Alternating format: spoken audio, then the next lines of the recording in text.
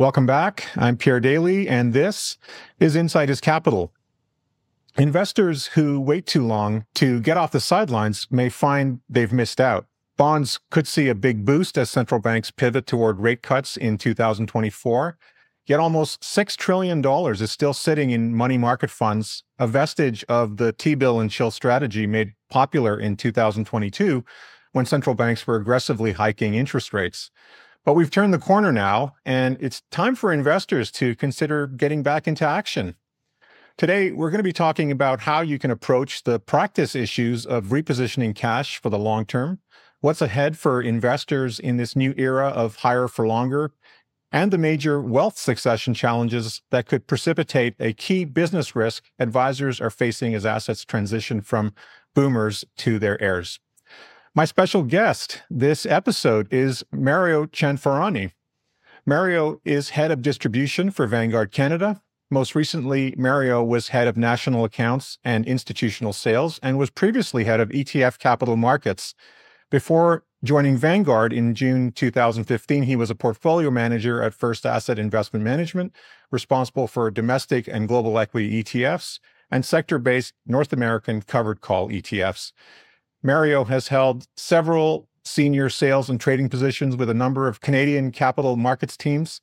His experience includes trading equity derivatives and market derivative-related risk management solutions to a broad range of clients. Mario earned a BA in Applied Mathematics from York University and is a CFA charter holder. This is the Insight is Capital podcast. The views and opinions expressed in this broadcast are those of the individual guests and do not necessarily reflect the official policy or position of AdvisorAnalyst.com or of our guests. This broadcast is meant to be for informational purposes only. Nothing discussed in this broadcast is intended to be considered as advice. Mario, welcome. It's an honor and a privilege to get this chance to chat with you. No, the honor's mine. I appreciate you taking the time. I'm looking forward to a really good conversation and a dialogue, and really appreciate the time again. Likewise, Mario. I've been looking forward to this conversation. So one of the big burning questions right now is how to take money off the sidelines and put it to work. How do you see the shift from defensive to opportunistic investing posture impacting the advice that you give to advisors for 2024, especially considering the comeback of 60-40 portfolios and bonds? I would say the bulk of our conversations over certainly over the last year and into this year has been that defensive posture. You touched a little bit of that in terms of where money is going into cash and T-bills, and so the market itself has been very defensive, and I think investors have been very defensive. We've seen the flows into cash equivalent ETFs, and that was a large part of last year's flow, a large part of where fixed income flows went, and so the market itself, whether it was individual investors and to a certain extent advisors, had taken you mentioned defensive posture. They'd taken a defensive posture with either existing money that was already at work or with new money that was coming in, and just the storm that we'd seen through 2023 with rates rising as aggressively as they had, and the impending recession that unfortunately or fortunately hasn't come, led to a lot of that money being put on the sidelines and waiting to be deployed. I love the saying, never let a good crisis go to waste. And, I think, through that, it's interesting because as I look at returns in the equity markets, TSX 60, just under 12%, the S&P did exceptionally well. I think just under 25% for the year. It is that defensive posture, and where an advisor plays a big role is through that, that behavioral coaching, staying invested, not just staying invested, but also staying with the plan. Oftentimes the plans are constructed well before we hit, choppy waters or, events that are outside of our control. But it's really the advisor's ability to sit down with a client and an investor and say, look, this is the plan that we came up with. The plan is working, and helping those investors really navigate times like 2023. Yeah. currently 2024. And so for us, we sit down with advisors and really reinforce the fact that they have an incredible opportunity now to be opportunistic, because there is a lot of money on the sidelines, and just making sure that not only are investors invested, but they're invested in their plan. And so if they have a qualified advisor who sat down with them and looked at their life goals from a financial perspective, just making sure that plan is still working. It's still working in this under these conditions, and we shouldn't necessarily just react to what is currently happening in the market. And, Right. and so a lot of what we do is, helping advisors and supporting advisors in that message, but also through conversations like this, articulating that value of advice. And that's something that we've done quite a bit in terms of the perception and value of advice. It's really just helping investors understand that there is, a really important part that an advisor plays, not just from the portfolio management perspective, but that holistic advice.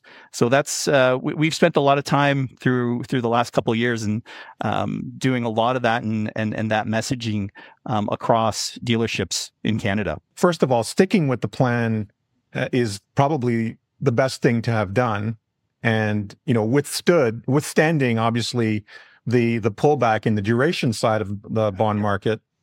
And then it was pretty obvious that given last year's uncertainty, and I think the misstep of last year would have been to have been out of the market and miss out on although the market was driven by seven stocks, to miss out on the S&P 500 at the very least would have been a significant misstep.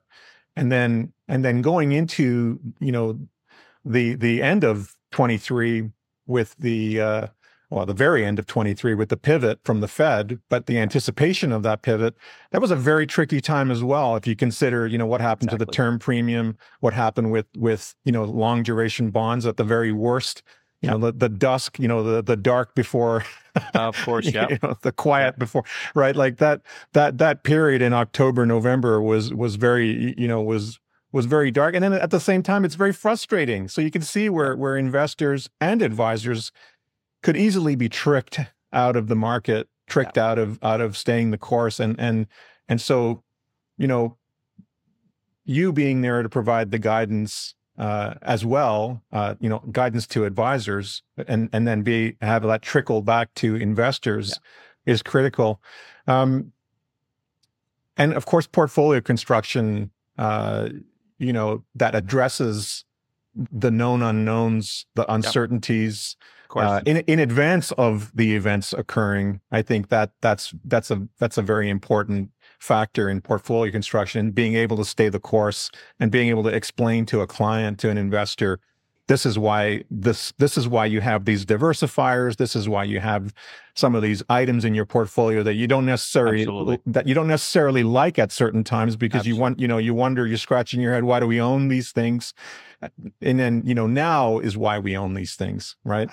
Absolutely, Pierre. I mean, you're touching on a lot of themes there in terms of what we're doing and helping advisors tell that story to their investors. Providing clients with that education, but also supporting the advisors with that message. You talked a lot of about a lot of things through that. November, December were really tough, and nobody really, we need bonds, and sometimes we don't like bonds, and when they underperform, it's just another reason why, hey, maybe I shouldn't have this part of my portfolio. But again, when we meet with advisors and providing them with historical context, and context not just within from a Canadian perspective, although that is a big part of what we're doing. We're also bringing, the rest of the world and the global context into those conversations.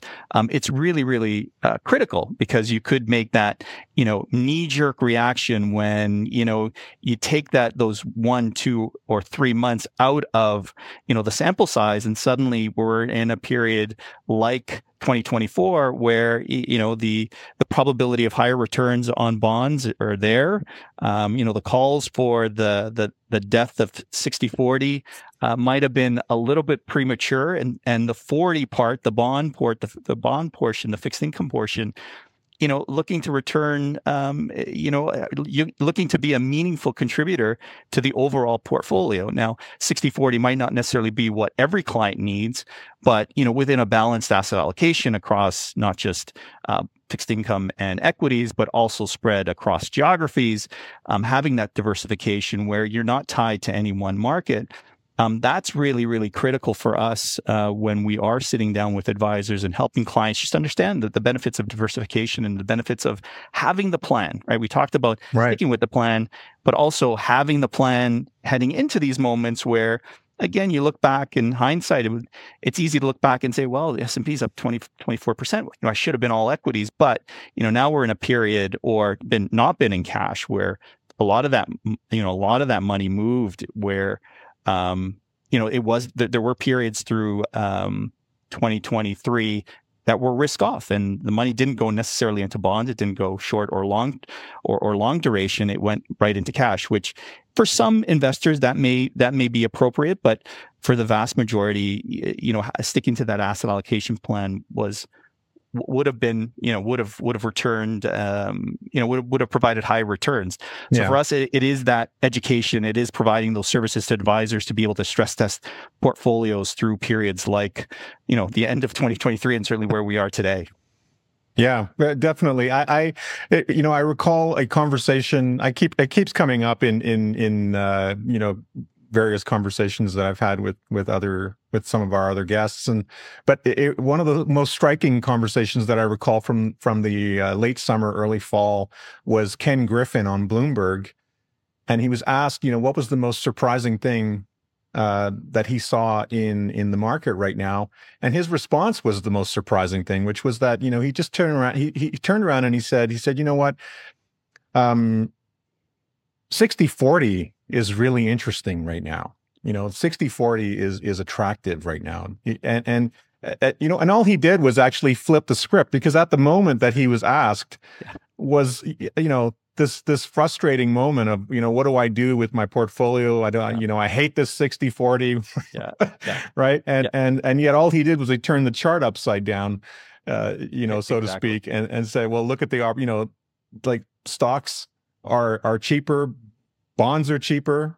You couldn't find, if you were entering the market for the first time, this would be a really good time to take on a 60/40 portfolio. And I thought that was extremely, prescient and wise. And so given the challenges, given the volatility of 2022, what strategies are you recommending to advisors to bolster investor confidence in the current higher interest rate environment? Yeah, a great question. I think there's a lot of things happening within the space, a lot of exciting initiatives, certainly from us. What we're trying to do is, again, it goes back to that education and helping advisors tell that story, right? As I look across our office, there are crew members, as we call them, who have never seen interest rates rise. And so, I jokingly walked through the office and said, hey, everyone, interest rates also go up as, they don't always go down, right? And so a lot of that, it's providing that context to investors, to advisors. We are in a new era. We're in an era that many investors haven't participated. Many financial professionals have never seen rates rise as quickly as they have. And so for us, it's really, again, we go back to that historical perspective, looking across history. It doesn't repeat, but it sure rhymes. Right. And taking those periods and saying, hey, this looks like another period, and here's what happened. And, again, we're thinking in terms of probabilities. It's not going to be exactly the same, but it's certainly, there's a lot of cyclicality to the markets and to different periods of either interest rates going up or down across the markets, and we can look at those as benchmarks for what we think may happen here with a decent degree of probability. So for us, it's using those historical precedents through what we call portfolio consulting. We help advisors and we take their portfolios. We run it through an internal model.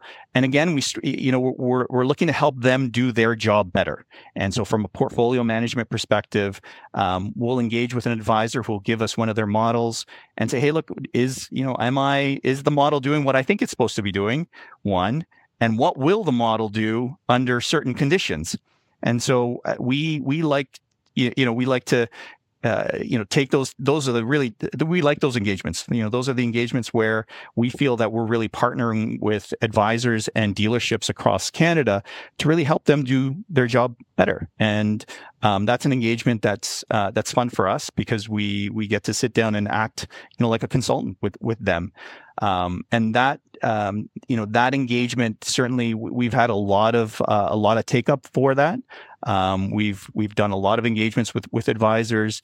And so that's one area where I think we add a lot of value, and it's really nice for us to move up the value curve and not just be talking about product or be talking about positioning, but we're really looking at the plan. And so we're helping them stress test the plan, and then they can go back and we provide them with materials that help them talk to their clients to say, yes, this is exactly what we thought we were doing when we set out to put the plan together. So it's an exciting initiative for us, and we do that. Again, we have perspectives from our Canadian business, but what's also interesting is we can take perspectives across the globe.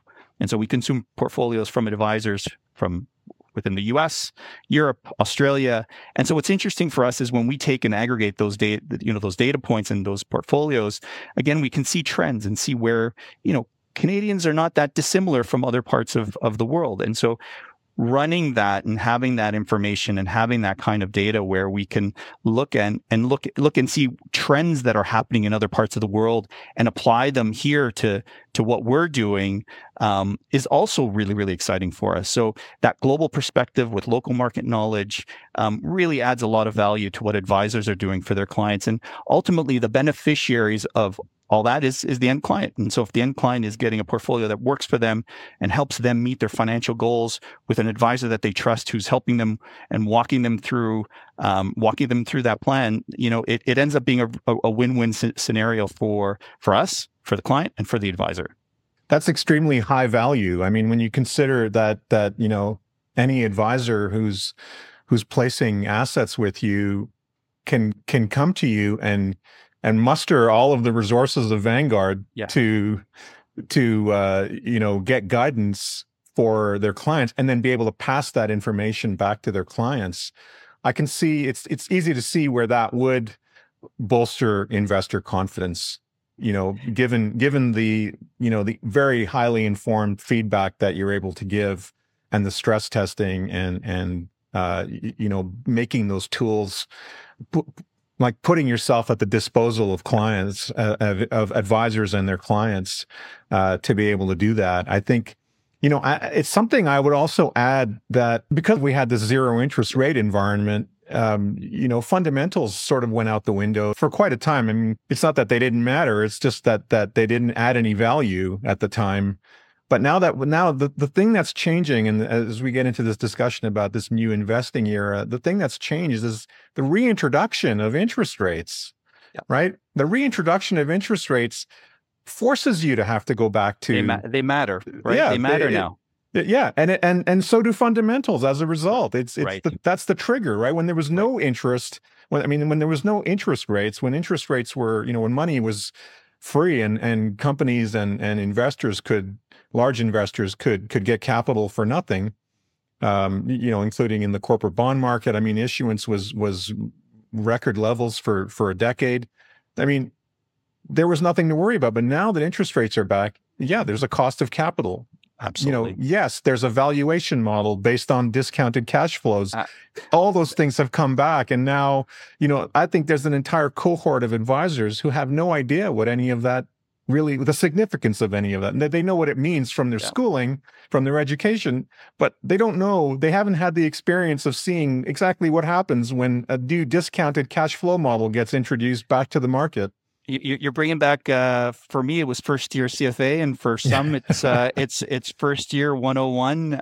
You're getting to apply some of those formulas that you learned way back when. So you're absolutely right. Like, the fundamentals matter. And, that's one of the awesome things about being at Vanguard, having, I often talk about having the $7 trillion asset manager and all the resources that are behind it.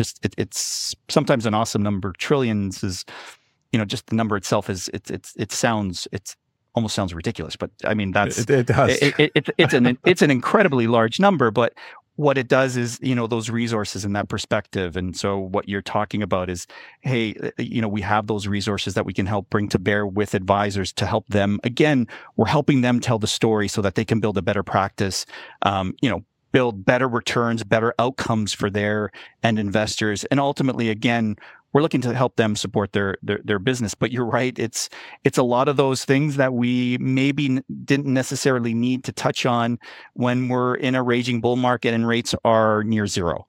But now rates do matter, and some version of 60-40, 50-50, 70-30 do matter. And so maybe that asset allocation mix may need to change in this new interest rate environment, this new inflation environment.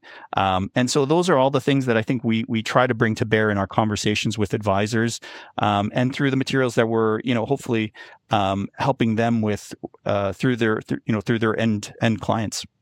Yeah, I mean, I'm guessing that if I put my advisor hat on, trying to help investors trying to help make sense of what's been happening the last year, even making sense of the Magnificent Seven. Yeah. I mean, that's a tough nut to crack. I mean, because the gap in knowledge between the advisor and the end client can sometimes be quite wide, quite large, and having them understand a lot of the intricacies of valuation or the opposite. My question is really, given that the novelty of current high interest rate environment that we're in, for many investors, how can advisors effectively educate their clients to navigate that landscape? I mean, where would you begin? It's a challenging one, and a great question. But I think this is where we come back to the value of advice, right? Should advisors be should they be stock pickers? Certainly, there might be places where tailoring portfolios to specific client outcomes and using individual securities that makes sense. Certainly within their models, but should they be trading? You mentioned Ken Griffin. Those are the people you're trading against, right? Yeah. Those are uber sophisticated firms that devote billions of dollars of resources to trading. And so the underlying message is, what's an investor's edge? And the investor's edge always has been time, right? And so the longer you extend time, and the longer you extend time in market, you're certainly not playing with Ken Griffin on his turf. No. You're and which you don't necessarily want to do, given the sophistication. But advisors have value outside of just picking stocks. It is that behavioral side that we sit down with, and Vanguard's done a lot of work around Advisors Alpha, which we came out with in the early 2000s, and just trying to put a number in terms of quantifying what we think the value of advice is from an advisor. And we came up with a number that's around 3%. Obviously, not a point in time, but it's helping them tell that value. It's not just about the portfolio. It's about that holistic wealth management plan and that financial advice that I'm going to extend, not just on the financial side, but your tax planning, estate planning, wills, accounting, all that is really part of the advice that that advisors can extend to their clients to move up the value curve, and not just deal with the product and the portfolios. So that's one area where we spend again a lot of time with advisors on Advisors Alpha. We've recently done a survey that flipped that a little bit and said, hey, investors, and we did this in the US and went to about 1,500 investors and asked them, what do you think the value of your advisor is? And so the interesting outcome of that is that the average investor thinks that advice is worth about 5%. And isn't that interesting? Where we're coming out and saying, hey, we think through all these these initiatives and technological advancements and what the advisor can do, we think it's about 3%. Individual investors think that the value of advice is even higher. And again, they talk a lot about behavioral coaching, creating plans, and that's what they value their advisors to help them with. And so it's helping them tell that story to individual investors. And so, that's another, interesting part of what we do. It's we have, again, access to, a wealth of data from across the world, and it's bringing that to bear to the Canadian market and with end investors. The third part that we spend a lot of time with on the practice management side is, I think you touched on it a little bit. What does the new environment do to that family plan or to the plan? And what we're seeing and sort of bubbling up to the surface is, in this high interest rate environment, high inflation environment, you have the next generation saying to mom and dad, "Hey, mom and dad, maybe can we maybe talk about expediting that inheritance," right? And so, again, we found in dealing with high net worth and ultra high net worth families and investors that the advisor plays a critical role in those conversations, to be able to have that, to be at the table and to be able to walk through that plan. And so we've created a practice management program called Family Legacy Planning, or Generational Wealth Planning, that, again, we're helping they're practical tools that we help advisors use to have that conversation, because it can be a little uncomfortable to have that conversation. And so right. This current macro environment is creating conditions where, it might be bringing up that generational wealth transfer that we've heard a lot about, from one generation to the next, to the second generation, or even to that third generation. So it's really, for us, it's practice management is a big focus for us. We want to partner with advisors. We want to help them through those conversations, but there's value to the end investor. There's value to the advisor's practice, because building out multi-generational accounts that aren't dependent on one individual lead investor. It's, right. The family becomes the investor. And so that's a big, another big focus for us. But again, and that's the educational part. And what's really interesting, as I look across the landscape, when we came out with Advisors Alpha, I think we were the only one that was having that conversation. And what's interesting, over time, we've seen a lot of similar pieces come out. And with family legacy planning, as we've started to have that conversation, we're starting to see that, that type of conversation be had a little bit more, and the volume of that conversation within the market is a little bit louder. And we think that's awesome. We think that's great for advisors, but obviously for investors, because the more that the market or the profession has that conversation, the better the outcomes for everyone. So, we're pretty excited about that particular piece of practice management.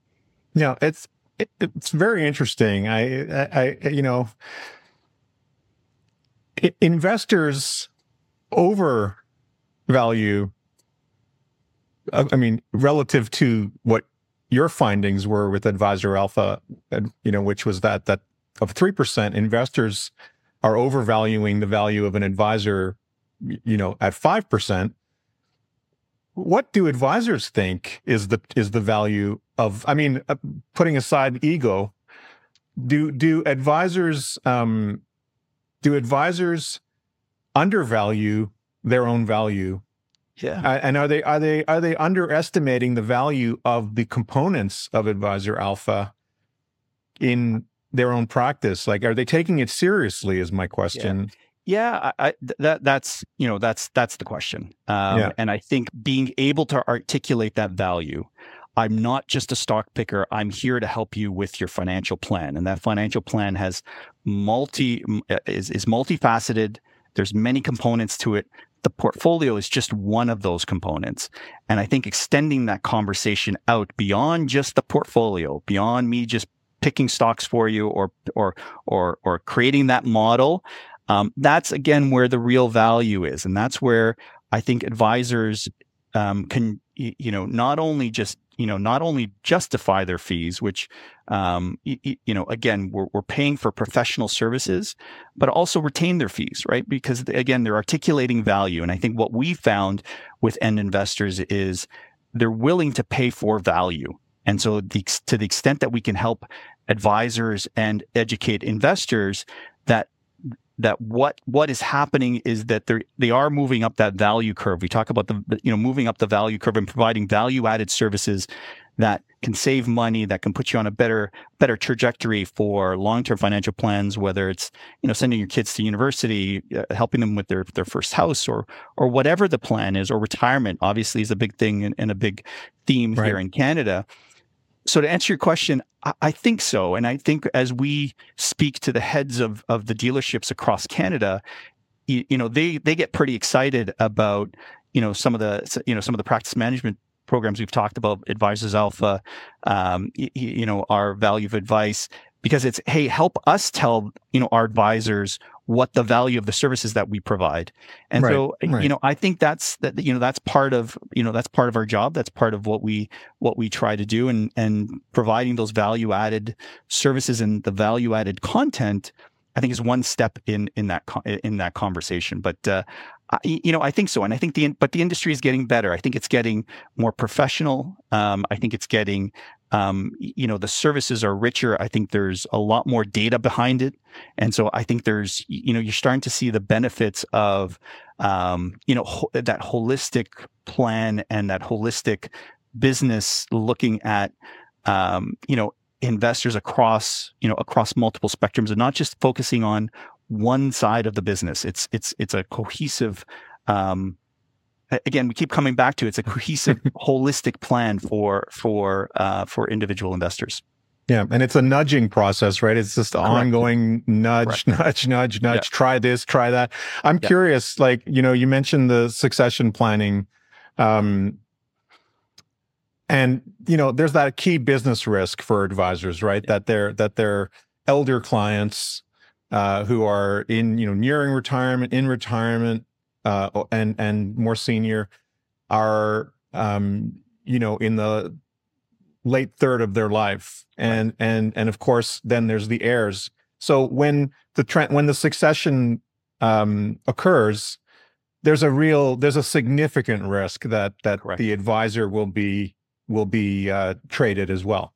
Correct. And so what does that look like when you are talking about succession planning? What is the vision, or what does it look like? How do you get the whole family into the fold as a unit so that there's that cohesion? What's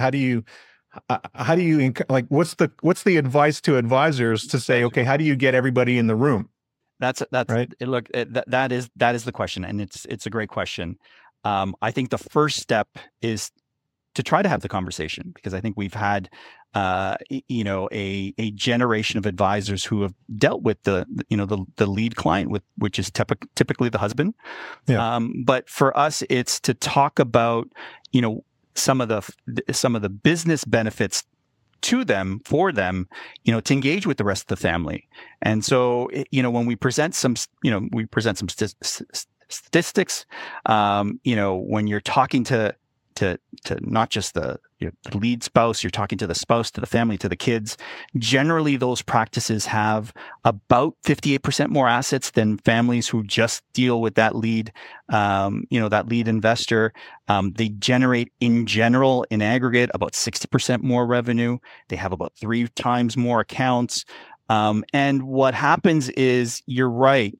If you're just dealing with that lead investor, they are going to age, and they are going to start tapping into their RSP and then their RIF, and then drawing down in deaccumulation.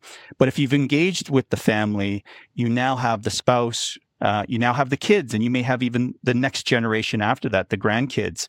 And so what we're finding is, when we present some of that data, and again, I think part of the issue historically has been not having the data. And so, what an awesome time to live, where we can have an aggregate sources, across the Canadian landscape, and look at really big, broad trends, and present some of those findings to advisors, to say, look, this is the benefit, because that conversation is a little uncomfortable. If you're used to dealing with one person in the family saying, hey, I think there's a business benefit to being able to engage with the rest of the family, it is a little bit uncomfortable. We're trying to get them out of their comfort zone, but we have some initiatives and some tools and some games that can help them just understand what the values of the family are, what the values that they hope to impart on their kids, and it's an engagement practice with the entire family. But I'll say it can be a little bit uncomfortable because it is something for some advisors. There are some that are really front-footed and they've been doing this, and for them, when they hear our message, it's like, yep, I've been doing this, and you're absolutely right. I've seen the benefit. And then there's others who may be a little slower to pick that up. Who, when we present some of the business benefits, I think they start to see it. But ultimately, it's about the end investor and how do we improve the outcome? And if you're improving the outcome for the end investor, that translates into, hopefully more revenue for the advisor. Again, we want to make sure that we're being, we're supporting advisors' practices, but it's always about the investor outcome. And we think that this presents a better outcome for investors. And, oh, by the way, there's a benefit to you. When we talk to the head offices, they love it as well, because again, it's building robust practices that are, you're naturally going to get attrition through advisor books. And so if you have multiple generations of clients within a family, that just sort of offsets a little bit of that, that attrition, and you're building relationships when spouses pass or there's divorce. Again, you have relationships with them. You're not necessarily so worried about losing an investor because they've had a life event that, necessitates or may necessitate a move away from that lead advisor. But again, I think right now it's just telling that story and presenting them with the facts behind it and some of the data. And so, it's an awesome time to be in the markets, because that data is available, and the computing power and the people to draw insights from it are available. And so we love that. We love those stories. I while on the last question, while I was listening to you, I was thinking, you almost want to it's sort of tantamount to establishing mini family offices for each family unit whose wealth you administer to, right? I mean, they don't necessarily have the means to establish their own family office, but the reason family offices exist is because families have taken it upon themselves to manage their own wealth professionally. And in those cases, the family and the succession is all planned out for, multi-generational wealth because of the size in those cases. But absolutely, but every basis of wealth in a family matters, whether it's whether it's 5 million or 500 million or 5 billion. Right. If you just take if you just turn around and you take that approach to, the same way you have like outsourced CIO, you have OCIO, different outsourcing, you could almost put yourself out as outsourced family office, right? As an advisor, and say, hey, you know what? There's a lot of issues here. There's a lot of things you need to think about. I know it's not comfortable because we're talking about succession, and you may not be on the same page with every family member in your household, or in your family, and not necessarily in your household, but you may not be on the same page with your kids. Yep. But this is how you can get them back on the same page, is by introducing this multi-generational plan, and talking about how, your $10 million of net worth or $5 million of net worth could be turned into 30 or $50 million of net worth over the next 20, 30 years. Absolutely. I think, whether that's the direction, who knows, but you're absolutely right. When you're thinking about the family as the unit, and you're not just dealing with one individual, it is, it does sound like a many family offices. And if you have a number of those families, you have a multi-family office practice that, has a robustness to it. And, you touched your last point in terms of having that conversation, and sometimes parents may not be on the same side and have different values than their kids, but the time to have that conversation is when everyone is at the table, and not when there's a life event that unfortunately necessitates that conversation. And having someone like the financial advisor who can mediate that conversation from a financial perspective is really, really powerful, because we've seen through some of the data that we've, that we have, when that process breaks down, and when there's failure in terms of that transfer of power, it's generally about 2/3 of the time because of communication. And it's usually communication when, emotions are very high. Again, you're talking about potentially life events. So if you do it at moments where that stress of the life event isn't the backdrop, you can get through challenging conversations, and the advisor plays a very important role, shepherding that conversation and making sure that everyone understands the point of view from a financial perspective. What is the expectation?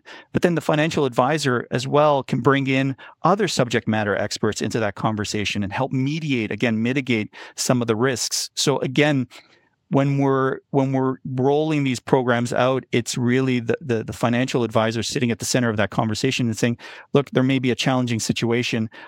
We have a subject matter expert that can help with this particular piece, whether it's a legal issue or a tax issue, or whether it's a charitable need, want, desire, and so that financial professional can help with that conversation, and you're having the conversation at the right time, at a time when everyone can bring their best selves to the table and have that conversation.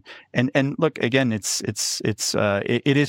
is not without its challenges, but the benefits to both the family and the advisor are certainly material, and we've seen it. Yeah. Well, I mean, Mario, it's very hard to put a value on advisors being able to leverage your company's resources. I mean, that seems to me like an incredible value alone unto itself. We like to think so. Again, when we talk about the trillions behind us, a lot of these are from our business experience, our personal experience. So, as we like to say, it's not something that we've come up with in a library doing research. This is this is practical experience, and we're happy to share our practical experience to the benefit of the people that we help serve. I recall Einstein's quote, make sure to make things simple, but not too simple. I right? love that quote. And I love that quote. Investing is simple, not easy. I agree. I agree. Mario, wow. I mean, it's been a real pleasure to chat with you today. I want to, thank you for your incredibly valuable time and insight. I hope you'll come back so we can continue this conversation. I appreciate the time, Pierre. Anytime anytime you want me back, I'm happy to come. This has been a lot of fun. So awesome. Thank you. Likewise. Thank you again.